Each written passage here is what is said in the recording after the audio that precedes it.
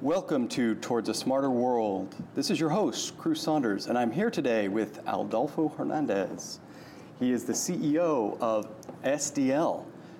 He joined in 2016 and has been in leadership positions at IBM, Sun Microsystems, Alcatel-Lucent, and Acision. SDL is the global leader and innovator in language and content management solutions. With over 4,400 employees and serving 88 out of the top 100 global brands, SDL has grown operations to 39 countries. When he's not at the helm of a global company, he's undertaking adventures that demand those same qualities. In 2013, he and a crew of 9 others sailed across the Atlantic in 14 very interesting days. Adolfo, thanks for joining. Thank you very much. Great to be here. What part of machine learning, machine translation, and artificial intelligence are we seeing take a role in today's enterprise? Well, I think they will all play a big role. So if you look at the changes are taking place in today's enterprise from a content perspective, we're seeing changes in the content creation phase, we're seeing changes in the content translation phase, and we're seeing changes in the content delivery phase. So artificial intelligence, linguistic AI, all the translation management systems, machine translation, they will play different roles in that. In particular, we see machine translation to play a big role, giving us the super scale translation needs. If you think about, so only 1% of the enterprise content is translated by humans, so the other 99% is translated by machines. It's going to play a massive role. And then linguistic AI is going to play a bigger role on the content creation. So how we're going to get the processing, the understanding, and the generation of content. And then ultimately, it's also going to play a role on the delivery side of it, understanding what the experience has to look like, understanding personalization, understanding what needs to be delivered to what individual, in what format, on what touch point, and on what language. So everything is going to be playing a big role, and this is what makes this industry so interesting and fascinating. And at SDL Connect, there's been a lot of talk about the content supply chain. What is the state of that supply chain today, and where does it need to go, and how does all this ML technology play a role in that future? Yeah, well, the content supply chain sounds really sort of sexy, but it really is doing to content what we've done to physical goods. So throughout the second half of the 20th century, whether you were in retail operations, you were in manufacturing, or you were in any other industry, you would have a well-defined, governed supply chain that made businesses successful. Somehow we moved into the 21st century and we thought that chaos would work, and it doesn't. So content needs a little bit of governance, and it needs a sequence. It needs a sequence of what gets created, by whom, and what source, and what tools. How is that going to be created, thinking about the subsequent translation requirements. And as we're creating content, are we translating, and we've got to think about the layouts of the touch points. And the content supply chain is what's supposed to be articulating this. So we've come out with the concept of a global content operating model that is supposed to give that light governance, but some structure as to how these things have to happen. Current state, very varied by companies. So some of them are still very siloed. Everything is done in isolation in different departments or different areas. Others are starting to say, well, yes, we are somewhat repetitive, so we now use some well-known recipes in different parts of the organizations.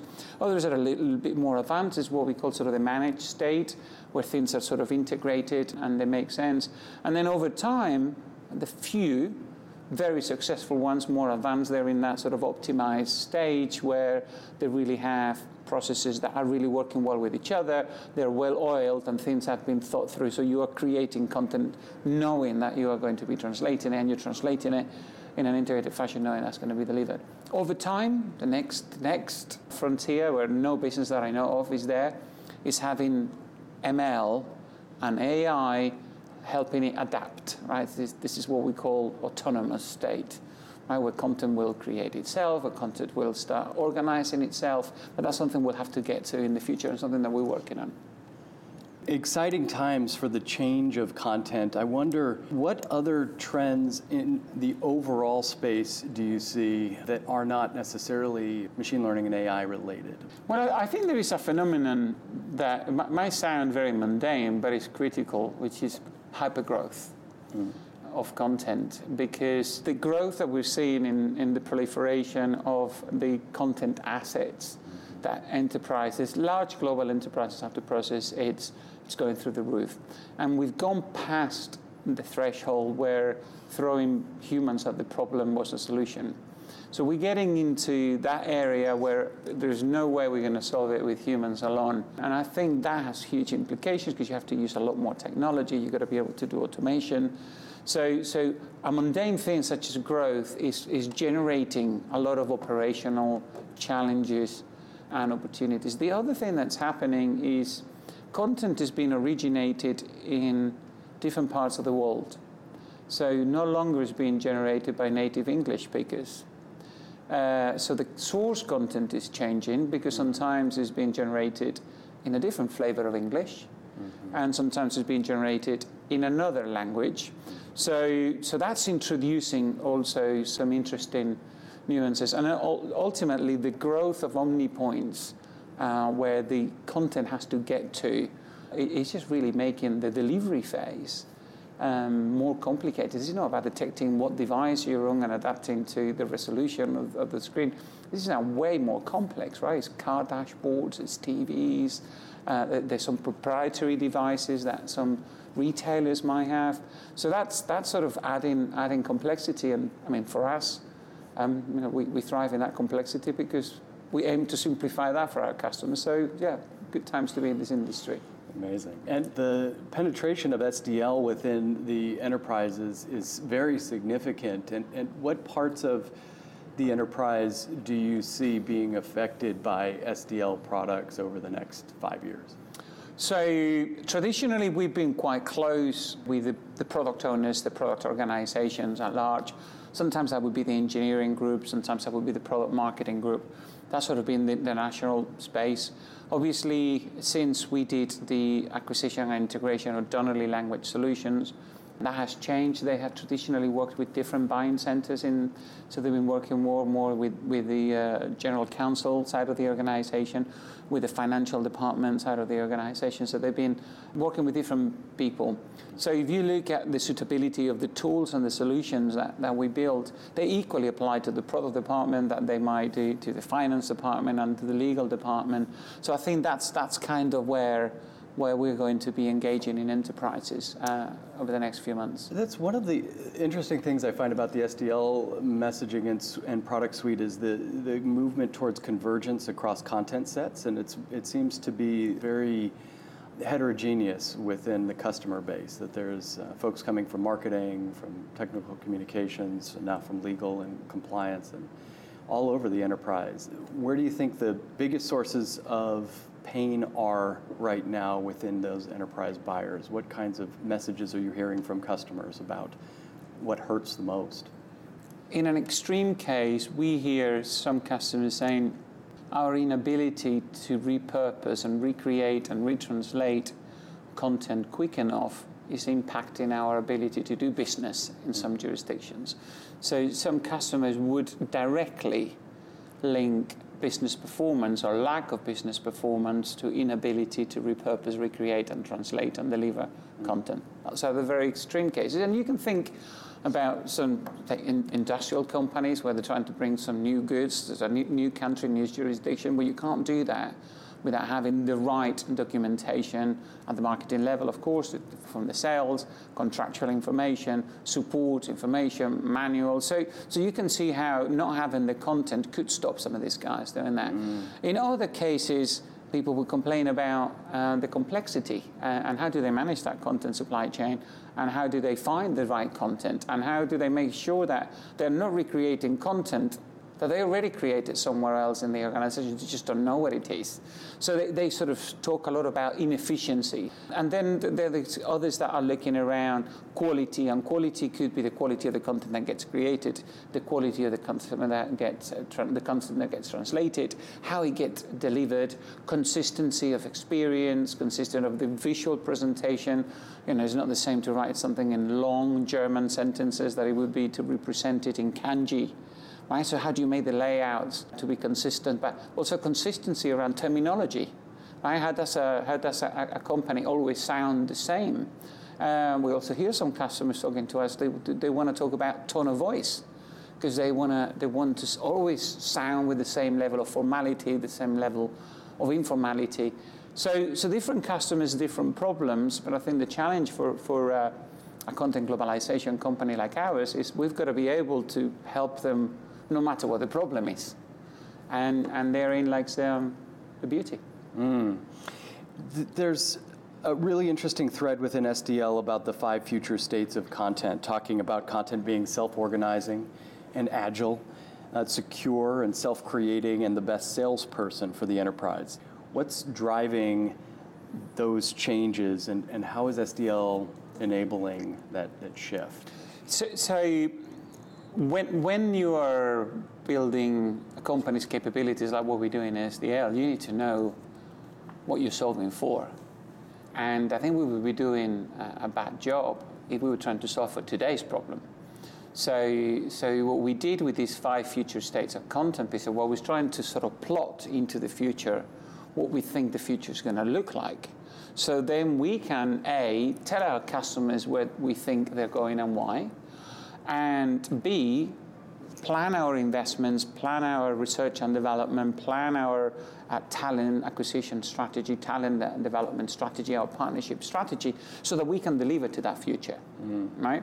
So this what's behind this 5 future state, and it's informing pretty much every decision we make. So we look at, is this driving towards that agenda or not? And it's given us a good avenue to build our future. And I think it's given us a good tool to discuss with our customers how do they think that's the right place to be, and most importantly, they think it is, where are they on that journey and what help do they need? The self-creating content was baffling to me when I first heard that, but as I've heard the story, it actually makes sense, and it really triggered when I was hearing about the self-developing taxonomies. So the idea that, yes, we need to align our taxonomies, which is something A works with our clients on, is making sure that we've got unified taxonomies. But it's more than that. It's like, let's create machine learning layers that will graph that and create self-learning associations between content. That's pretty exciting, where content is helping to connect itself to other content. So yeah, I think there's 2 sides to that, right? So you got the first side, which is the self-creation, right? So content will not create itself out of ether, right? It will create itself out of other existing content, right? Which is where we bring in AI into, right? So we got the linguistic AI that will use that. It will ingest some content that exists, and it will just permutate and generate different form factors. Over time, we might be able to change as well a different tone of voice version of the same content. We'll be able to extract terminologies, we'll be able to extract key messages, to extract numbers, and do a lot of things. So that's one side. The other side is the self-organization, which is the one that you were going to on the taxonomies. And I like to say, sort of in a really simplistic terms, it is about findability, isn't it? It's about, if you know what you've got, and if you know where it is, then you're able to sort of self-organize itself, really, because it lends itself to be found. And once it's found, it can be either recreated, reused, or repurposed. So we've got those 2 avenues with AI, right? One to create, and the other one is to organize. And we believe the 2 sides of the same coin. Interesting, really interesting. It's machines being involved with both the content itself and the semantics around the content itself. For discoverability and for customer journey acceleration and customer personalization enablement. How do you expect customer journeys to change in the future? All of our users of these CMS platforms are all creating experiences for customers. And those journeys are evolving, our customers' customers, right? Mm-hmm. So what is that journey changing into over time? I am hoping the journey becomes a more continuous journey. So I know as a consumer, well, when I go in and start doing my research of what I'm going to buy, I like to, maybe I'm an exception, but I don't think I am. I actually like to go into the product reviews. Mm-hmm. Right? Yeah. So I start with the product reviews, and then I want to get a true understanding of what the product is, so I go into the product information. And then I'll go to marketing, right? So that journey today for me as a consumer is a rather frustrating one. There are very few brands that give me that journey and that way. And even if I started by marketing, then I'll end up having to go to a very different place to go about product information. So I think bringing continuity on the journey would be very, very important. I would say that's even more important than personalization. And I think as an industry, we spend a lot of time on personalization, mm-hmm. but we have personalized a lot of fragmented journeys. Mm. I would rather just have a continuous journey and then personalize that.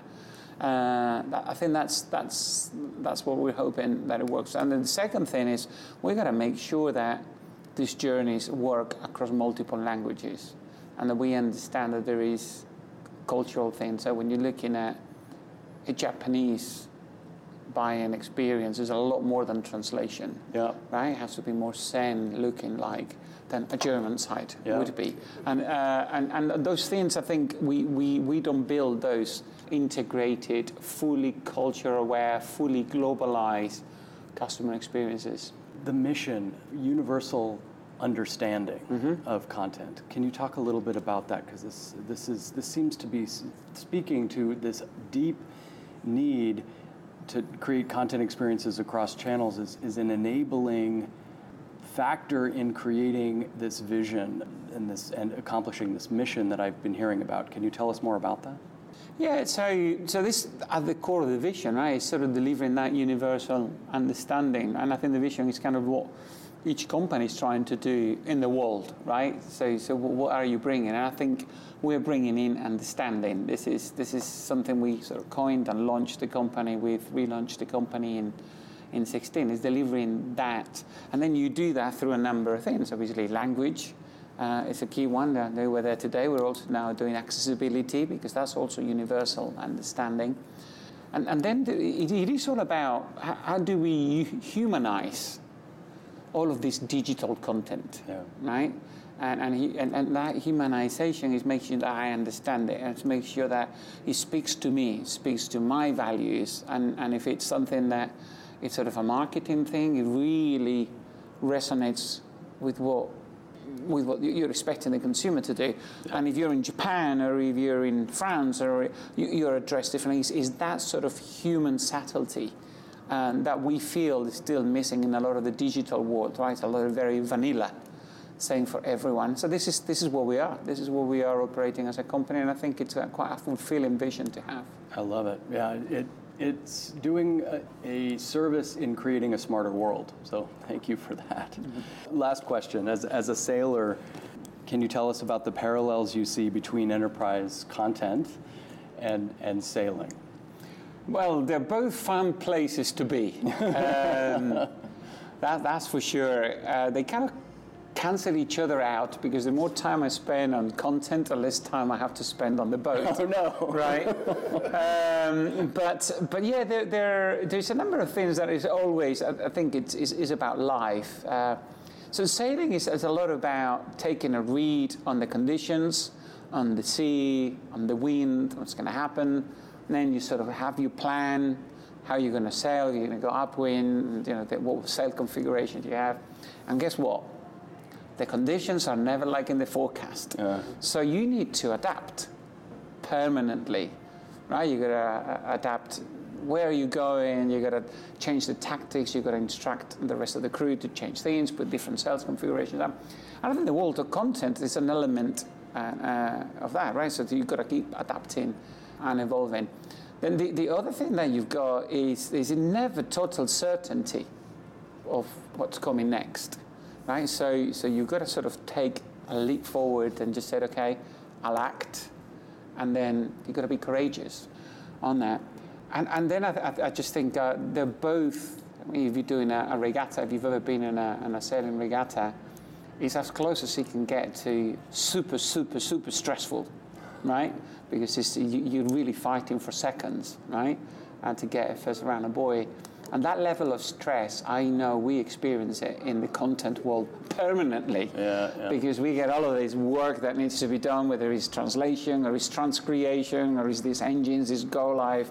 So they're both good on adrenaline. Yeah. But yeah, it's a good parallel between the two of them. It's fun, and I guess it's one league at a time. It is, yes, one league and one leg. One league and one leg. Thank you, Adolfo. Appreciate the time, and again, thanks for all you're doing to make the world a smarter place. Hey, no, thanks for having me. Okay.